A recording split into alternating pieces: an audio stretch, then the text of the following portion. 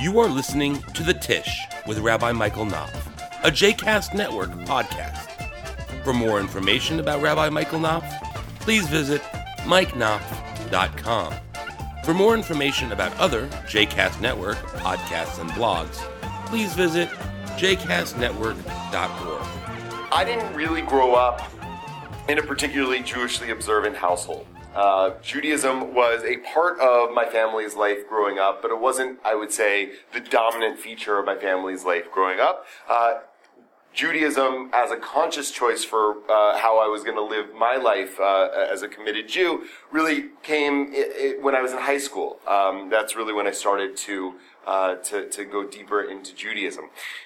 Before that, I was just, a regular American kid, and I would say that more than Judaism was a feature of my household, Star Wars was a feature of my household. My parents, grew up in an era in which, the original Star Wars movies came out when they were in, probably high school or college, and so they both, each in their own way. My mom is a little bit more science fiction-y than my dad, but each in their own way were Star Wars fans and brought those movies into our house from a really young age. I was born in 1983, which is the year that the last of the original trilogy, Return of the Jedi, was released.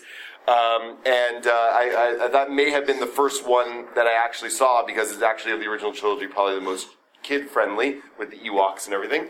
But it was a major feature of my life growing up, and so I grew up as a Star Wars fan, and probably had that as a major part of my consciousness a lot more than my affinity or depth of Jewish knowledge, Jewish study. But one of the things that turned for me in Star Wars language, maybe that turned me to the dark side, or however you want to define it, was I went to Camp Ramah in New England, and I every year you could pick one chug. One specialty activity. And one year, and I don't remember exactly how old I was when this happened, I may have been 11 or 12 years old, I took a class on science fiction and Judaism. And in this class, now I don't even remember who taught it, which I feel ashamed of that. I can't give credit to the person who actually introduced me to this, but it really kind of opened my eyes, not only to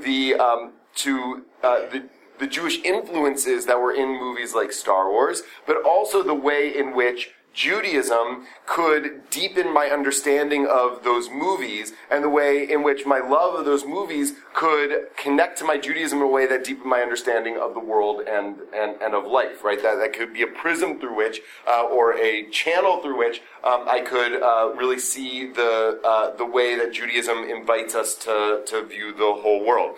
That was one of the moments that kind of turned me on to thinking about Judaism in a different way, and inspired more of a love for Judaism for me.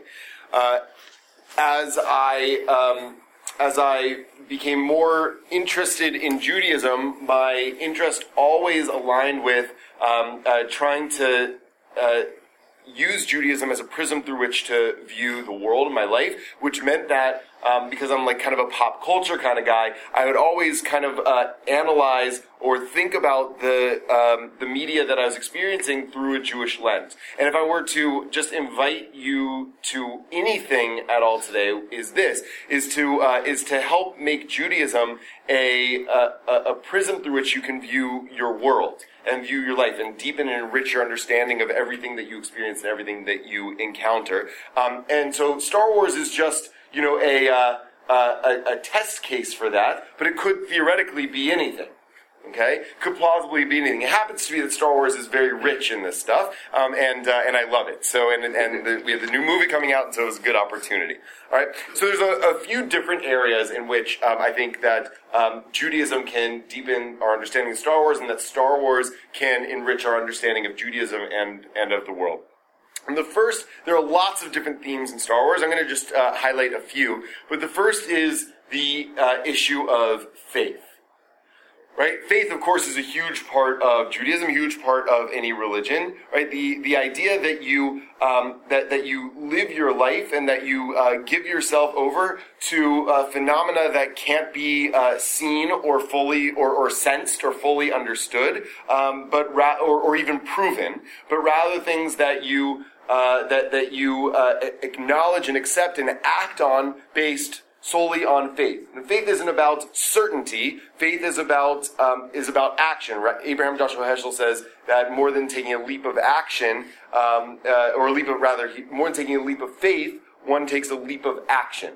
Right? Now that's what a leap of faith is a leap of action. You don't necessarily know how it's going to turn out, but you act as if you have a sense that this is the direction you ought to go. That's, I think, the dimension of faith in Judaism. It's important in this season of Hanukkah because it's all about, in a lot of ways, that faith-inspiring action. Right? The Maccabees were this small force. They were this rebel alliance against the evil Galactic Empire, right? And they had no reason to believe that their small rebellion could have succeeded, and it did, right? That's an act of faith. They had no reason to believe that there was utility in using the small jug of oil that they found to light the menorah, which they needed to last for 8 days to rededicate the temple. They had no reason to believe it would. They went for it anyway, and it lasted for 8 days. So faith is a huge part of the Hanukkah story, and you can see even there the parallels to the Star Wars saga, and it's why on Hanukkah, the Haftorah on Shabbat Hanukkah, we take from Zechariah, it's the first text here, and we read this, and it's become kind of like one of the theme songs of Hanukkah. He said to me, "This is the word of the Lord to Zerubbabel, not by might nor by power, but by my spirit, says the Lord of hosts." In Hebrew, lo v'chayil v'lo v'koach ki im beruchi. Not by might and not by power, but by my spirit, but by my breath. Right, that the way we act in the world, the way we succeed in the world, is not through sheer force of will. It's not through sheer force of strength, brute power, but rather through alignment with holy purposes, through aligning ourselves with God's will and God's power in the world. So you see that at play in an early scene from, this is what's known now as Episode 4, A New Hope of Star Wars. This is the hero Luke Skywalker is beginning to receive Jedi training from who will become his mentor, Obi-Wan Kenobi, who is a Jedi Master, Jedi Knight. Just as a side, the word Jedi, I don't know if you know the etymology of it, but the Hebrew word for knowledge, anybody know? Yodea, right? Yada, right? Da'at is knowledge. So in Greek transliteration of Hebrew, there's no ya sound. The J takes place of ya, right? So that's how the name of God becomes Jehovah, right? So if the ya in yada becomes a ja, right? Jada, right? Jedi is a person of knowledge, right? In Judaism. How about Yoda? So we'll get to, I was going to get to Yoda a little bit later, but yes, but you're absolutely right? Yoda is exactly right? Yoda is, and that makes sense for his character. He's a person of wisdom and knowledge. He's a Yodea. He's a person who knows. Sorry. No, I'm glad you had 10%.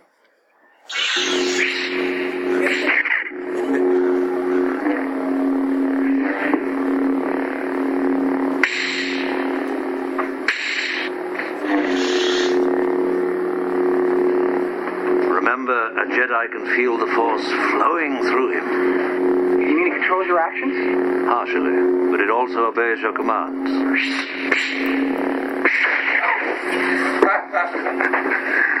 Wokey religions and ancient weapons are no match for a good blaster at your side. You don't believe in the Force, do you? Kid, I've flown from one side of this galaxy to the other. I've seen a lot of strange stuff, but I've never seen anything to make me believe there's one all-powerful force controlling everything. There's no mystical energy field controls my destiny. It's all a lot of simple tricks and nonsense. I suggest you try it again, Luke. This time, let go your conscious self and act on instinct. With the blast shield down, I can't even see. How am I supposed to fight? Your eyes can deceive you. Don't trust them.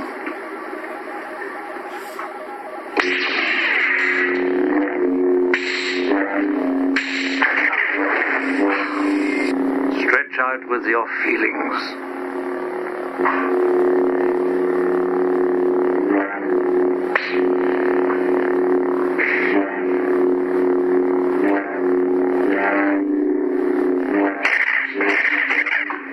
You see? You can do it. I call it luck. In my experience, there's no such thing as luck. All right. So there's a few things that I want to point out in that scene, okay? The first is the dynamic between faith and skepticism, faith and doubt, right? Han Solo represents the skeptic, the cynic. And there's a dimension to which he's not wrong, right? Even about the Force. And I think that Obi-Wan Kenobi says this too. So Obi-Wan Kenobi says that that it controls you, but partially you're in control of it. And Han Solo says there's no mystical energy field that controls my destiny, right? I think Obi-Wan Kenobi would agree with that. The Force doesn't control a person's destiny because a person can change the trajectory of destiny through utilizing the Force, right? I think that that's the same thing of Jewish faith. Jewish faith is not necessarily that God is in control of your destiny. That's actually more along the lines of Greek mythology, right? The gods are in control of your destiny. Human beings can't really do anything or build anything. Rather, Judaism says, "Hakol bidei shamayim chutz mi yirat shamayim." Everything in God's hands except for the fear of heaven. Right? In other words, we have a tremendous power through free will to control our fate and control our destiny. There's a lot that's in God's hand, but not everything. We have the power of will to determine our fate, to determine our destiny. Rabbi Nachman of Bratslav says, the essence of redemption depends on faith, for the essence of the exile is only because of a lack of faith. In other words, the exile, sense of spiritual exile that we're in following the destruction of the temple, or even more metaphysically than that, because there's a sense in Kabbalistic and Hasidic tradition that the very nature of reality is a state of exile, a state of brokenness, and that's partially because of a shattering of God's reality, which can only be put back together through alignment with God's reality, through bringing the reality of God into the world and into consciousness. So the only way to repair the world, the only way to make the world a better place is through faith, right? And faith here doesn't just mean what you believe, but how you act based on that faith, what you do with that faith, how that faith drives you and aligns you toward holy purpose. Right? Yeah, Gary. You just hit on it. The issue is purpose. Yeah. The issue is whether we deal in a totally random world that has no purpose and no meaning. Right. Which is the skeptic's view. Right. Or whether, things have a meaning and a purpose, and there is an alignment, which is temporal. That right. is, that things transition from moment to moment in a specific way, and that there is continuity, and that things are directed towards particular goals. Right, and that's, I think, the power of Obi-Wan's statement. In my experience, there's no such thing as luck. Right? I think that through a faithless view of the world, everything is random, right? Everything just kind of happens, right? Through a faithful view of the world, it's not necessarily that God is in direct control of everything that happens, but there is a purpose behind everything that happens, and a utility through everything that happens, an orientation to how we engage with the things that happen, right? That's not luck. That is how we see the world and how we act in the world. Good. Okay. So there's just a couple of things so what Obi-Wan is training Luke in, of course, is how to interact with and engage with this thing called the Force, right? And for the purposes of Star Wars, and for our purposes, I think it's fair to translate Force as God, right? The language of it in Star Wars is one thing. It's got, it would have been weird if they had used the word God, right? But in our context, I think that the way the Force is described in Star Wars and the way it operates in Star Wars is very much in alignment with the way Judaism views God. So I think if we think about it with regard to God and how we act in alignment with God, how we don't, also because as you'll see, there's a light side and a dark side of the Force.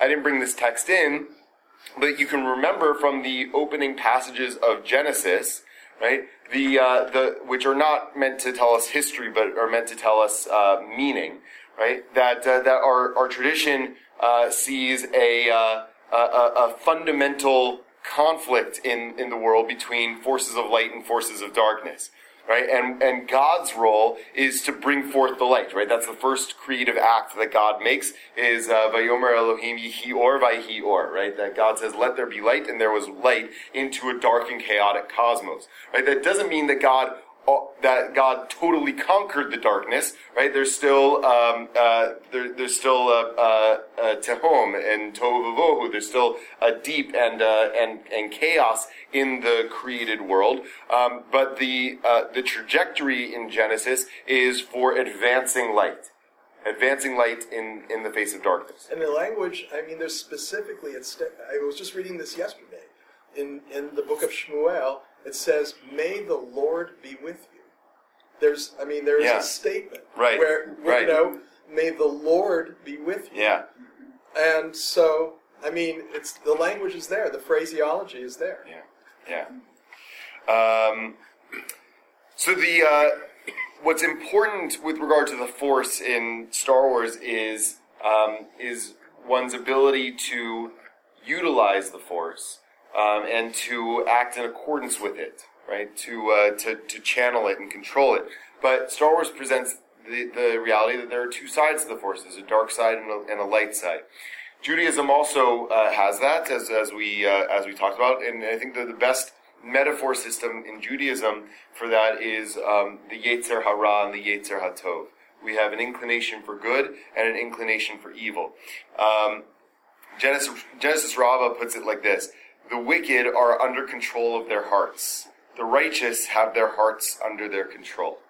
Right? And if you look at Star Wars in the language of what characterizes the dark side and the light side of the Force, the dark side is totally governed by emotionality, right? That you should let your anger come through you, and it's a Jedi on the light side of the Force is not allowed to love and be in romantic relationships, go after his friends to save them. You're not supposed to have those emotional entanglements driving you, right? Which characterizes the dark side of the Force. As a side note, I think that in the new Star Wars movie, Luke Skywalker is going to be on the dark side of the Force, but because he's very in the course of, you don't believe that, okay? But we can talk more about that. But in the course of the original saga, right, Luke is constantly driven after his emotional attachment to his friends, which his Jedi teachers keep on telling him that's the path to the dark side. Right, and you see it in the original, in the prequel trilogy too, which we're not going to really spend a lot of time on. But the whole point of Anakin Skywalker's turn to become Darth Vader is that he allows his emotions to take control of him. Right, so the characteristic of the dark side of the Force and the characteristic of the light side of the Force is I think really hit upon by this text from Genesis Rabbah. Right, that the characteristic of wickedness, the characteristic of evil in a person, is that you're not in control of your own emotions, right? Did you see that? This is not Star Wars, but did you see this movie Inside Out?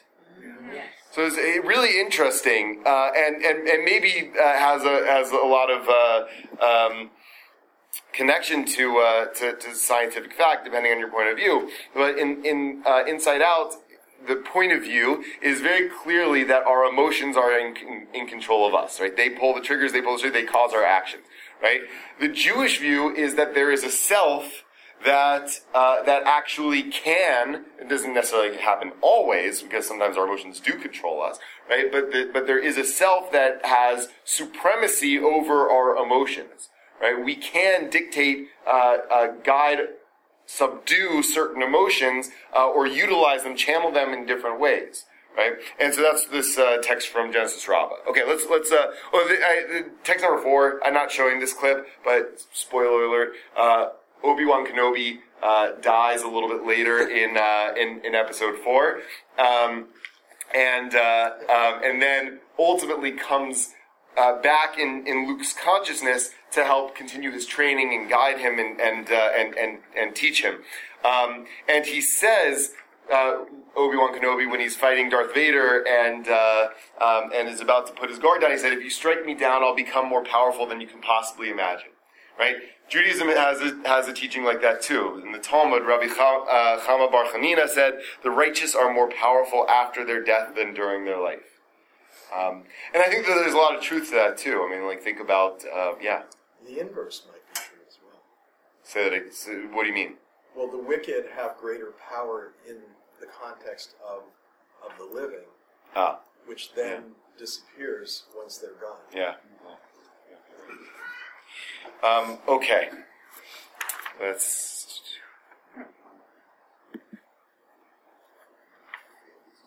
The regional governors now have direct control over their territories. Fear will keep the local systems in line.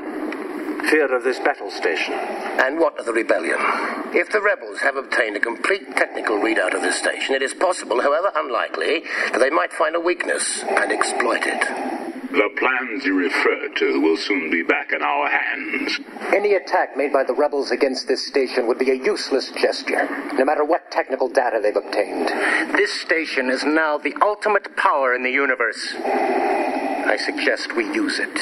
Don't be too proud of this technological terror you've constructed. The ability to destroy a planet is insignificant next to the power of the Force. Don't try to frighten us with your sorcerer's ways, Lord Vader. Your sad devotion to that ancient religion has not helped you conjure up the stolen data tapes, or given you clairvoyance enough to find the rebels' hidden fort.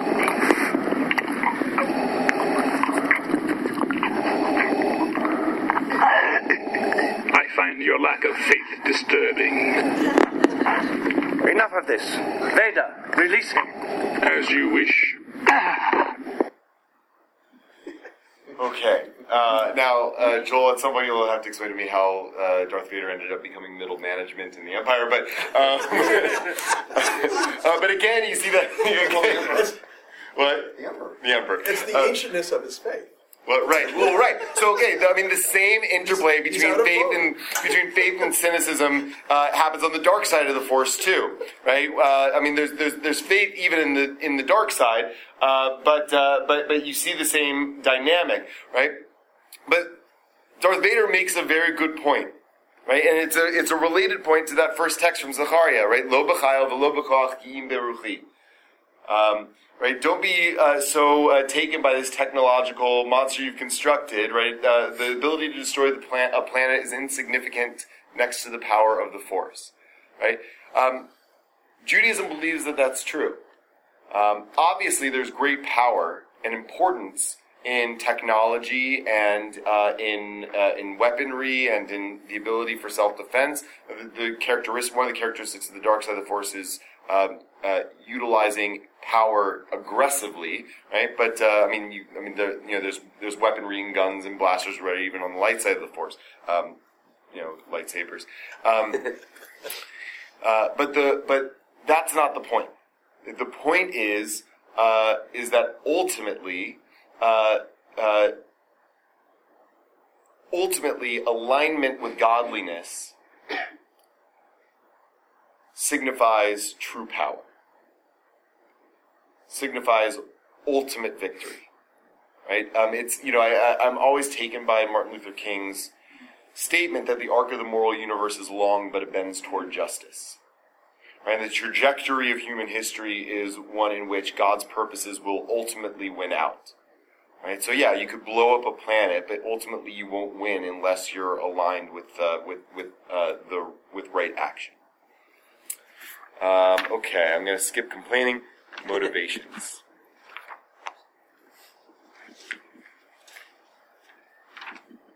Sister. At least the information in R2 is still intact.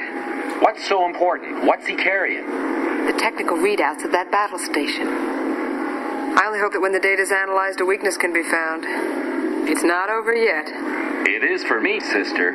Look, I ain't in this for your revolution, and I'm not in it for you, Princess. I expect to be well paid. I'm in it for the money. You needn't worry about your reward.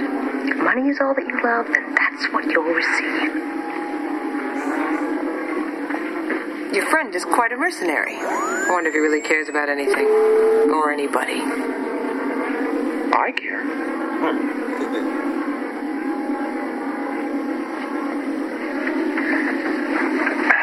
So, I want to show one more clip. Because it's a related one. You got your reward and you're just leaving, then? That's right, yeah. This is, Got some old debt. This is, again, the first of the original movies, now episode 4, and Luke is about to participate in an assault on the Death Star, which is the major weapon battle station of the Empire. And, Han Solo has helped him get to this point, but as you could see from the previous clip, was primarily, in it to get paid, and now he's gotten paid, and he's feels like my responsibility is done. So he and Luke are having words. I gotta pay off for this stuff. Even if I didn't, you don't think I'd be fool enough to stick around here, do you? Why don't you come with us? Pretty good in a fight. Could use you. Come on. Why don't you take a look around? You know what's about to happen, what they're up against. They could use a good pilot like you. You're turning your back on them. What good's the reward if you ain't around to use it? Besides, attacking that battle station ain't my idea of courage. It's more like suicide. All right. Well, take care of yourself, Han. I guess that's what you're best at, isn't it? Hey, Luke. May the Force be with you.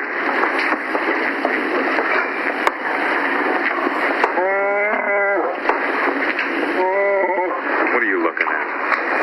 I know what I'm doing.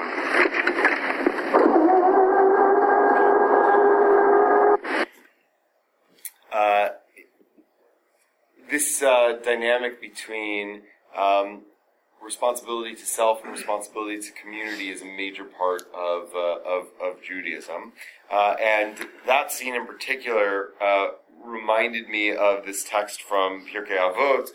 It's text number 4. I'll read the whole thing, but I really am most interested in the latter part of it. So Hillel used to say, "A brutish man cannot fear sin, an ignorant man cannot be pious, nor can the shy man learn, or the impatient man teach. He who engages excessively in business cannot become wise."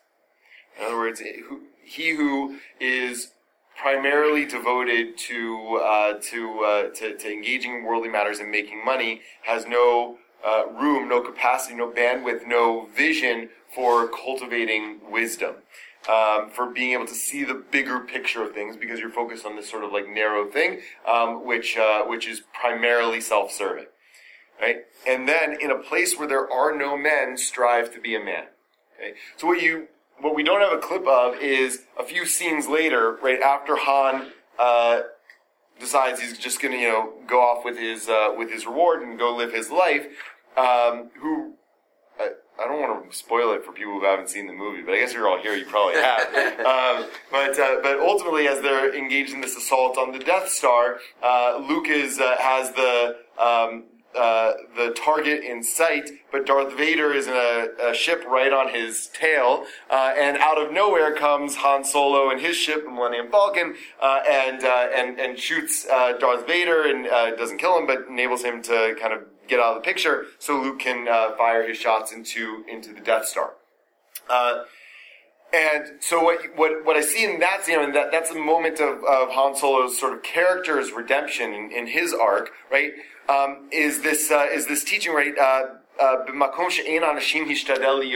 a place where there are no men, or where there are no people, where there are no human beings, strive to be a person, right? Where nobody else is stepping up and taking responsibility for acting right and doing good, right? That means that you have the responsibility to do it, right? Just because nobody else is acting in the right way and everybody's looking out for their own interests doesn't mean that you don't have the responsibility. So I think that those two statements of he who engages excessively in business cannot become wise, and in a place where there are no men, strive to be a man, those are related statements. Because the first part of it is about the narrowness of your focus, right? I need to make a living. I need to make sure I live comfortably. I need to make sure my family is supported. All that's very important. Judaism would say, another place in Pirkei Avot says, ein kemach, ein Torah, right? If you don't have flour, if you don't have bread, then you can't learn, right? Then you can't have Torah. Although it also says in the same breath, ein Torah, ein kemach, right? So if you don't have the capacity to see beyond your immediate needs, cultivate a life of wisdom and broader sense of responsibility, then it won't really matter what you eat, right? So I think that those two pieces are related. And then I think this is maybe, to me, one of the most important passages in all of the Torah. Maybe the point of the entire Torah is in this passage. I would say that about a lot of passages. But so Deuteronomy 22:3, if you see your fellow's ox or sheep gone astray, do not ignore it. You must take it back to your fellow. If your fellow does not, right? So in other words, if someone loses something and you find it, you have to return it. If your fellow does not live near you, or you do not know who he is, you shall bring it home, and it shall remain with you until your fellow claims it. Then you shall give it back to him. Right? So if, I think self-explanatory. You shall do the same with his donkey. You shall do the same with his garment. You shall do the same with anything that your fellow loses and you find. And then it says, Lo tuchal hitalem. You must not remain indifferent. Literally, you must not avert your eyes. You must not look away. Right? So you see something that somebody lost on the street, you are not allowed, according to the Torah, to just kind of keep on going on your merry way. You have to do something about it. Right? And I think that there's broad implications to that mitzvah, to that teaching. That if you see an injustice in the world, you see something bad happening, you see your fellow in danger, whether it's nearby or far away, whether you know them or you don't know them, you must not look away. You must not remain indifferent, right? I think Han Solo eventually learns that lesson in Star Wars. You must not remain indifferent, right? You must not just kind of be focused on yourself. And ultimately that's his character's redemption. But I think that is a lesson for us all. Okay. Now we get into what I think is like the real meat of Judaism and Star Wars, which is when in Episode 5, The Empire Strikes Back, Luke meets the Jedi Master Yoda, which, as we mentioned, I think is not a coincidence that his name is related to the Hebrew Yodea, for knowledge. Yoda is this wise old Jedi Master.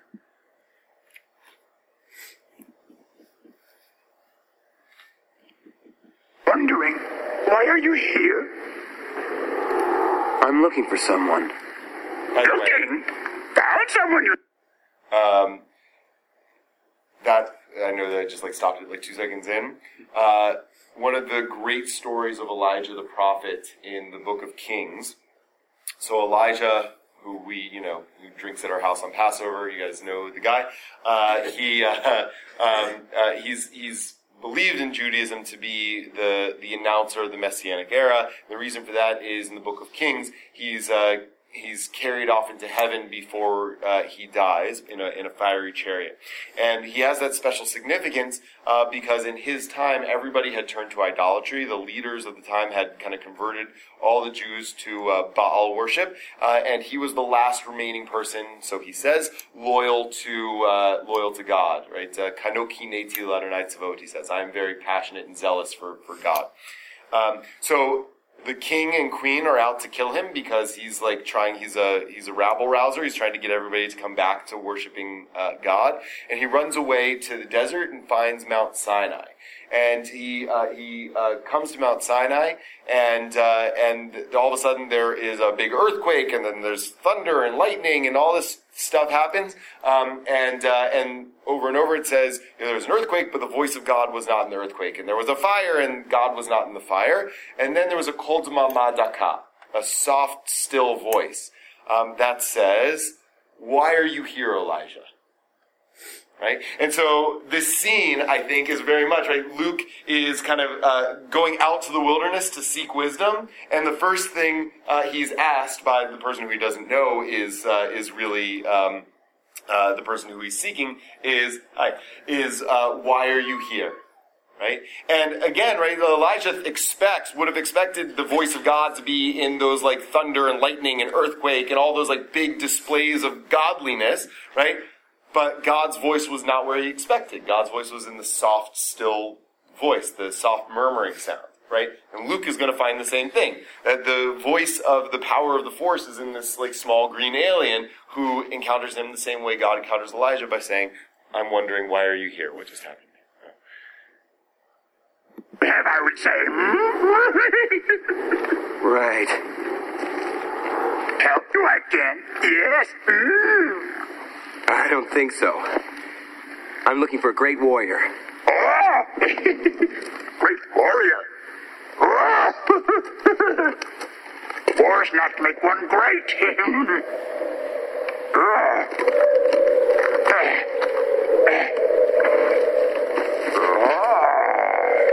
Put that down. Now Hey! It's my dinner. How you get so big getting food of this kind? Listen, friend, we didn't mean to land in that puddle, and if we could get our ship out, we would, but we can't, so why don't you just... not get your ship out. Hey, get out of there. No. Hey, you could have broken this. Don't do that.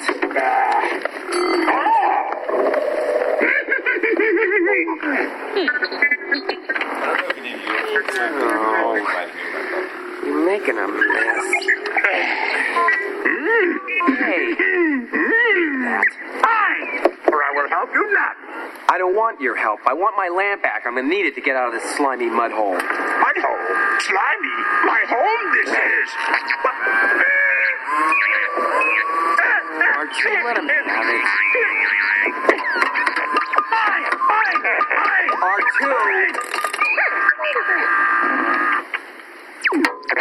Move along, little fella. We got a lot of work to do. No.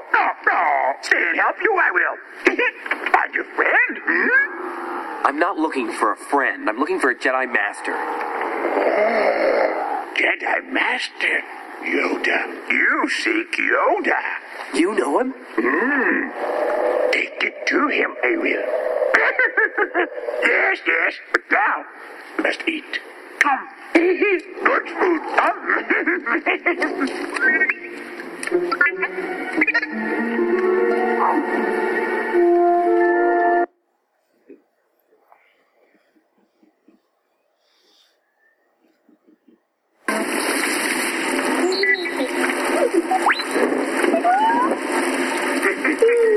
Look, I'm sure it's delicious. I just don't understand why we can't see Yoda now. Patience! For the Jedi, it is time to eat as well. Eat! Hot!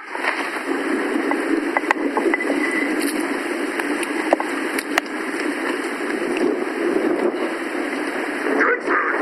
Good. How far away is Yoda? Will it take us long to get there? Not far. Yoda, not far. Patience. Soon you will be with him. Fruit I go. Why wish you become Jedi? Mostly because of my father, I guess. Father? Powerful Jedi was he. Powerful Jedi. Oh, come on. How could you know my father? You don't even know who I am. No, I don't even know what I'm doing here. We're wasting our time. I cannot teach him. The boy has no patience. You will learn patience.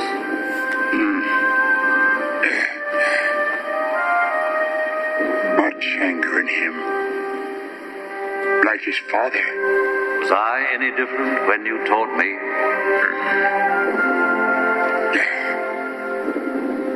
He is not ready. Yoda. I am ready. Ben, I can be a Jedi. Ben, tell him I'm ready. Ready, are you? What knows you ready? For 800 years have I trained Jedi. My own counsel will I keep on who is to be trained.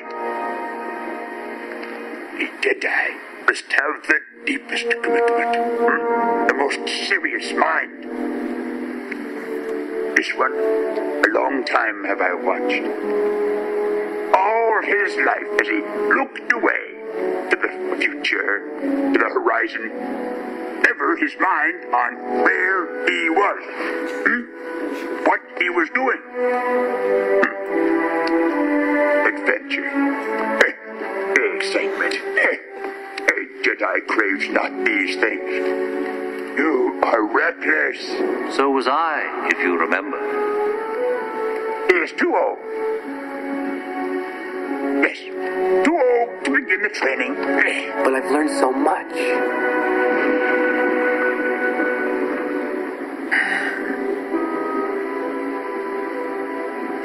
Will he finish what he begins? I won't fail you. I'm not afraid. You will be. You will be. Okay. A few things to point out in that scene. So the first, I think that there are a few aspects of this text that I could point out. Really, I want to point out the last part of it, but since it's a whole text, I think it's worth sharing the whole thing. So Elisha ben Abuya used to say, "He who learns as a child, what is he like? He is like ink written on new paper. He who learns as an old man, what is he like? He is like ink written on blotted paper." Right? So there's an aspect of that in this conversation between Luke and Yoda, where Yoda says he's too old to begin the training. Right? There's a reason that we start educating our children when they are well, we have a pre-K here, right? Because we want to cultivate a sense of knowledge in them, a particular skill set and mindset. The older you get, the harder it is to acquire the knowledge, the harder it is to retain the knowledge, and the harder it is for the knowledge to be transformative to your person, right? And I think the same is true in what Yoda's saying to Luke. Rabbi Yossi bar Judah of Kfar Bavli said, "He who learns from the young, what is he like? He is like one who eats unripe grapes and drinks wine fresh from his winepress. But he who learns from the aged, what is he like? He is like one who eats ripe grapes and drinks old wine." Right? Yoda is over 800 years old. Rabbi Meir used to say, this is really, I think, the one of the major points of that scene. "Do not look at the flask, but at what is in it. There may be a new flask that is full of old wine, and an old flask that does not even have new wine in it." Right? So there's a sense in Judaism that it's not what's on the outside that matters, but what's on the inside. There's this great scene, one of my favorite scenes, I think, in all of the Bible. I won't say it's the most important one in the Torah, because it's not in the Torah, it's in the book of Samuel. God has told the prophet Samuel to depose King Saul, who has turned out to be a failure, and find a new king. So God tells Samuel to go to the house of a Bethlehemite named Jesse, and one of his sons is going to be king. And Jesse has all these, strapping young sons, and they each kind of parade in front of him, each more burly than the last.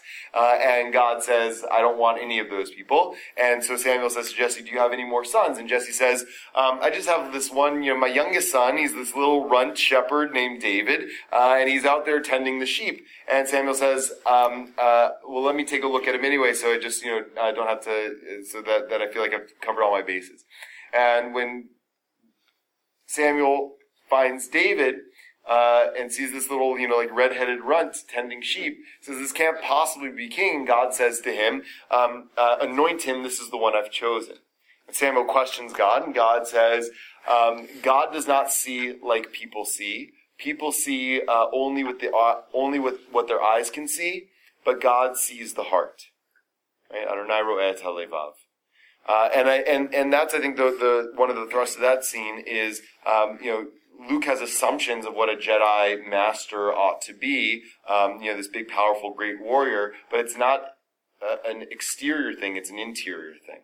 And I think both the Jedi Order and Judaism is designed to cultivate an interior strength, and prioritizes interior strength over brute force. Okay, let's go on.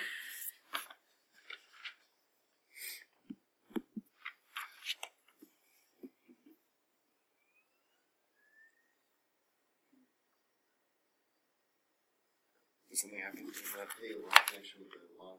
my stuff.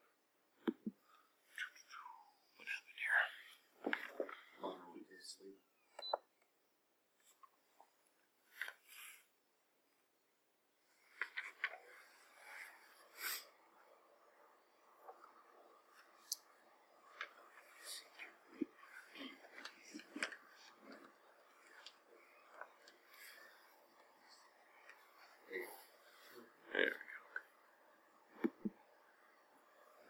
Hey, this is Luke has begun his Jedi training with Yoda.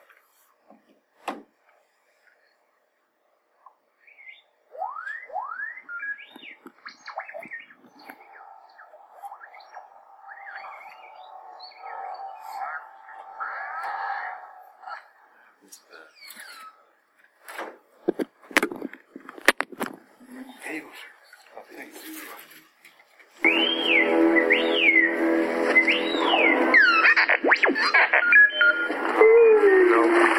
We'll never get it out now. So certain are you? Always with you what cannot be done. Do you nothing that I say? Master, moving stones around is one thing. This is totally different. No different. Only different in your mind. You must unlearn what you have learned. All right, I'll give it a try. No. Try not. Do. Or do not. There is no try.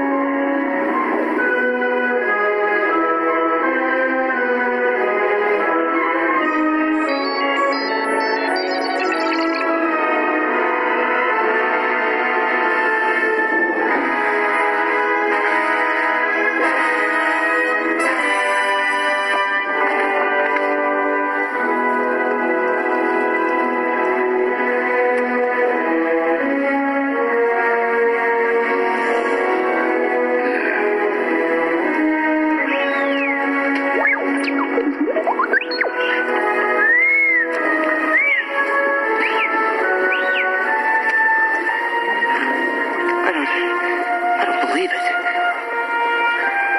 That is why you fail.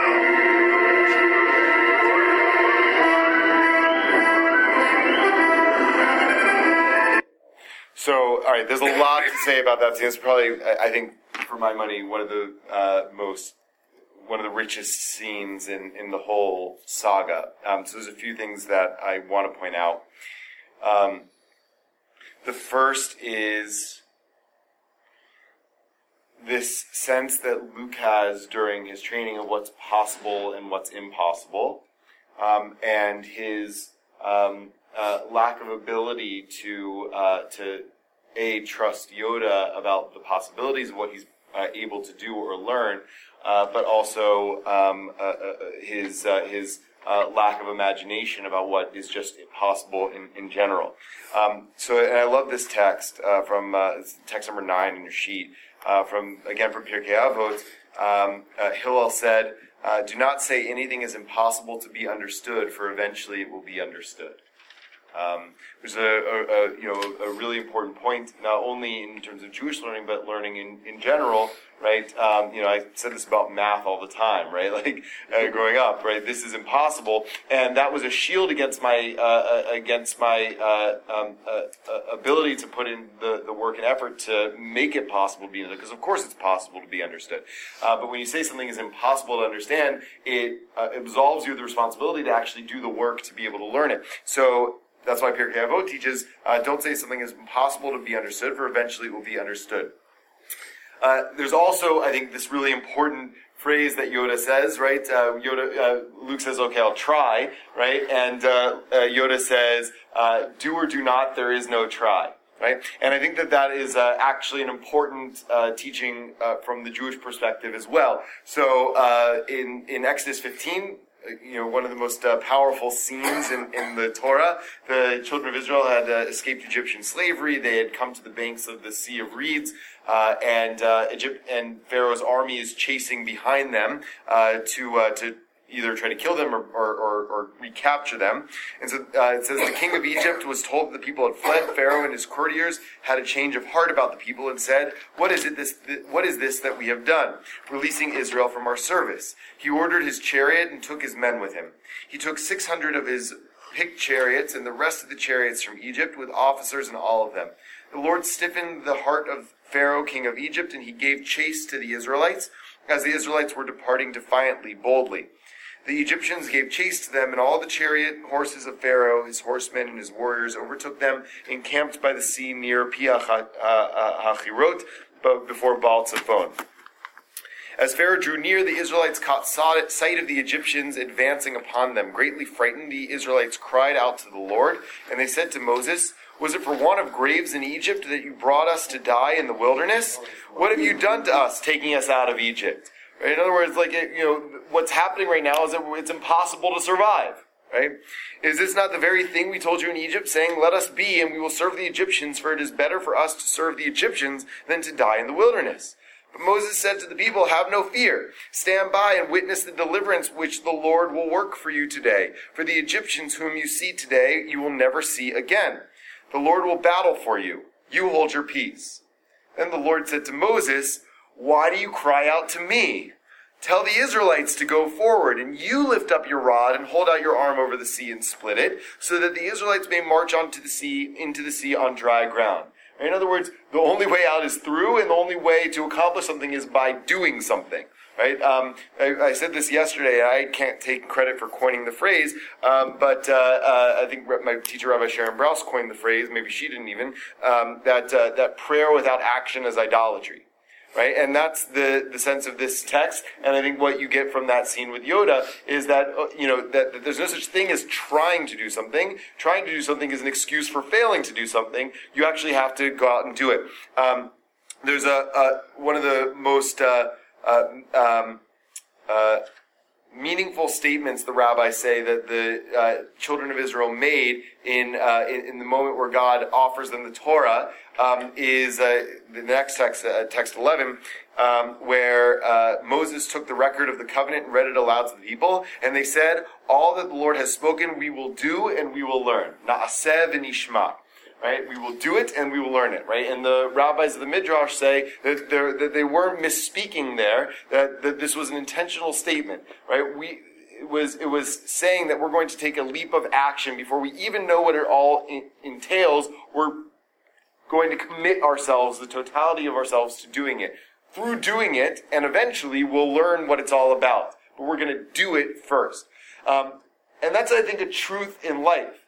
That we often want to take the next step, or to get involved in an activity, or to get involved in a cause. Once we kind of learn everything there is to know about it, we want to have all the knowledge, know how it's going to turn out before we engage in it. But the truth is, you can never have perfect knowledge of how something is going to turn out before you do it. Sometimes you just have to do it and course correct down the line if need be. I could have given the text the calling statement of the Jewish people. God calls Abraham and says, Lech lecha el ha'aretz asher areka, right? Go forth and I will show you the land, right? God doesn't say where Abraham is going. God just says, you have to go. I'll show it to you eventually, right? Most of us would say, no, show me where I'm going first, right? And then I'll go, right? But that's not what's built into the DNA of Jews. What our orientation ought to be, taking that leap of action, going in that direction. And then, okay, so since we're basically out of time, I'll end with this. Yoda gives this powerful speech there about what's the nature of the Force. And this is why I think it has such Jewish resonance. So, especially in the Kabbalistic tradition of Judaism. So that's where Moshe Cordovero comes in. And this is how he understands God. And I think that this is not an idea that's unique to Kabbalah, that's unique to Jewish mysticism. It's just that the mystics had a more precise language for this sort of understanding of God than previous generations of non-mystical thinkers did, and followed through its implications in a way that other people did. So, I mean, even the Bible says, Shema Yisrael Adonai Eloheinu Adonai Echad, Hear Israel, the Lord our God, the Lord is one, right? The Bible doesn't really carry out the implications of that totally, but Moshe Cordovero does. What does it mean to have one God? The essence of divinity is found in every single thing. Nothing but it exists, right? The Bible says, Ein od milvado, there's nothing else besides God. Since it causes everything to be, no thing can live by anything else. It enlivens them. Remember what Yoda says, right? The Force surrounds us and binds us. Luminous beings are we, not this crude matter, right? It enlivens everything that exists. Its existence exists in each existent, right? God exists in everything that is. Do not attribute duality to God, right? If that weren't true, if God weren't within me and enveloping me, and in a certain sense, if God weren't me at all, then there would be a duality to God, right? There would be a separation between God and world. There would be a separation between God and me. There would be a separation between God and bush, or God and tree, God and rock, right? But we say that there's one God. So if there's one God, there can't be any duality, and that means that God is everything, and everything is God. So do not attribute duality to God. Let God be solely God. If you suppose that Ein Sof, without limit, which is the Kabbalistic term for the God of philosophy, the sort of God ideal, emanates until a certain point, and that from that point on is outside of it, you have dualized, right? If you say that God exists, but like God is outside of me, God is an other to me, then you have dualized. God forbid. Realize rather that Ein Sof exists in each existent. Do not say, this is a stone and not God. God forbid. Rather, all existence is God, and the stone is a thing pervaded by divinity. So here's the real powerful thing about what George Lucas did with Star Wars, and I think what Judaism intuited from ancient times, which we're now actually coming to the awareness is true on the level of quantum physics. That all is interconnected in precisely this way. that everything ultimately is one.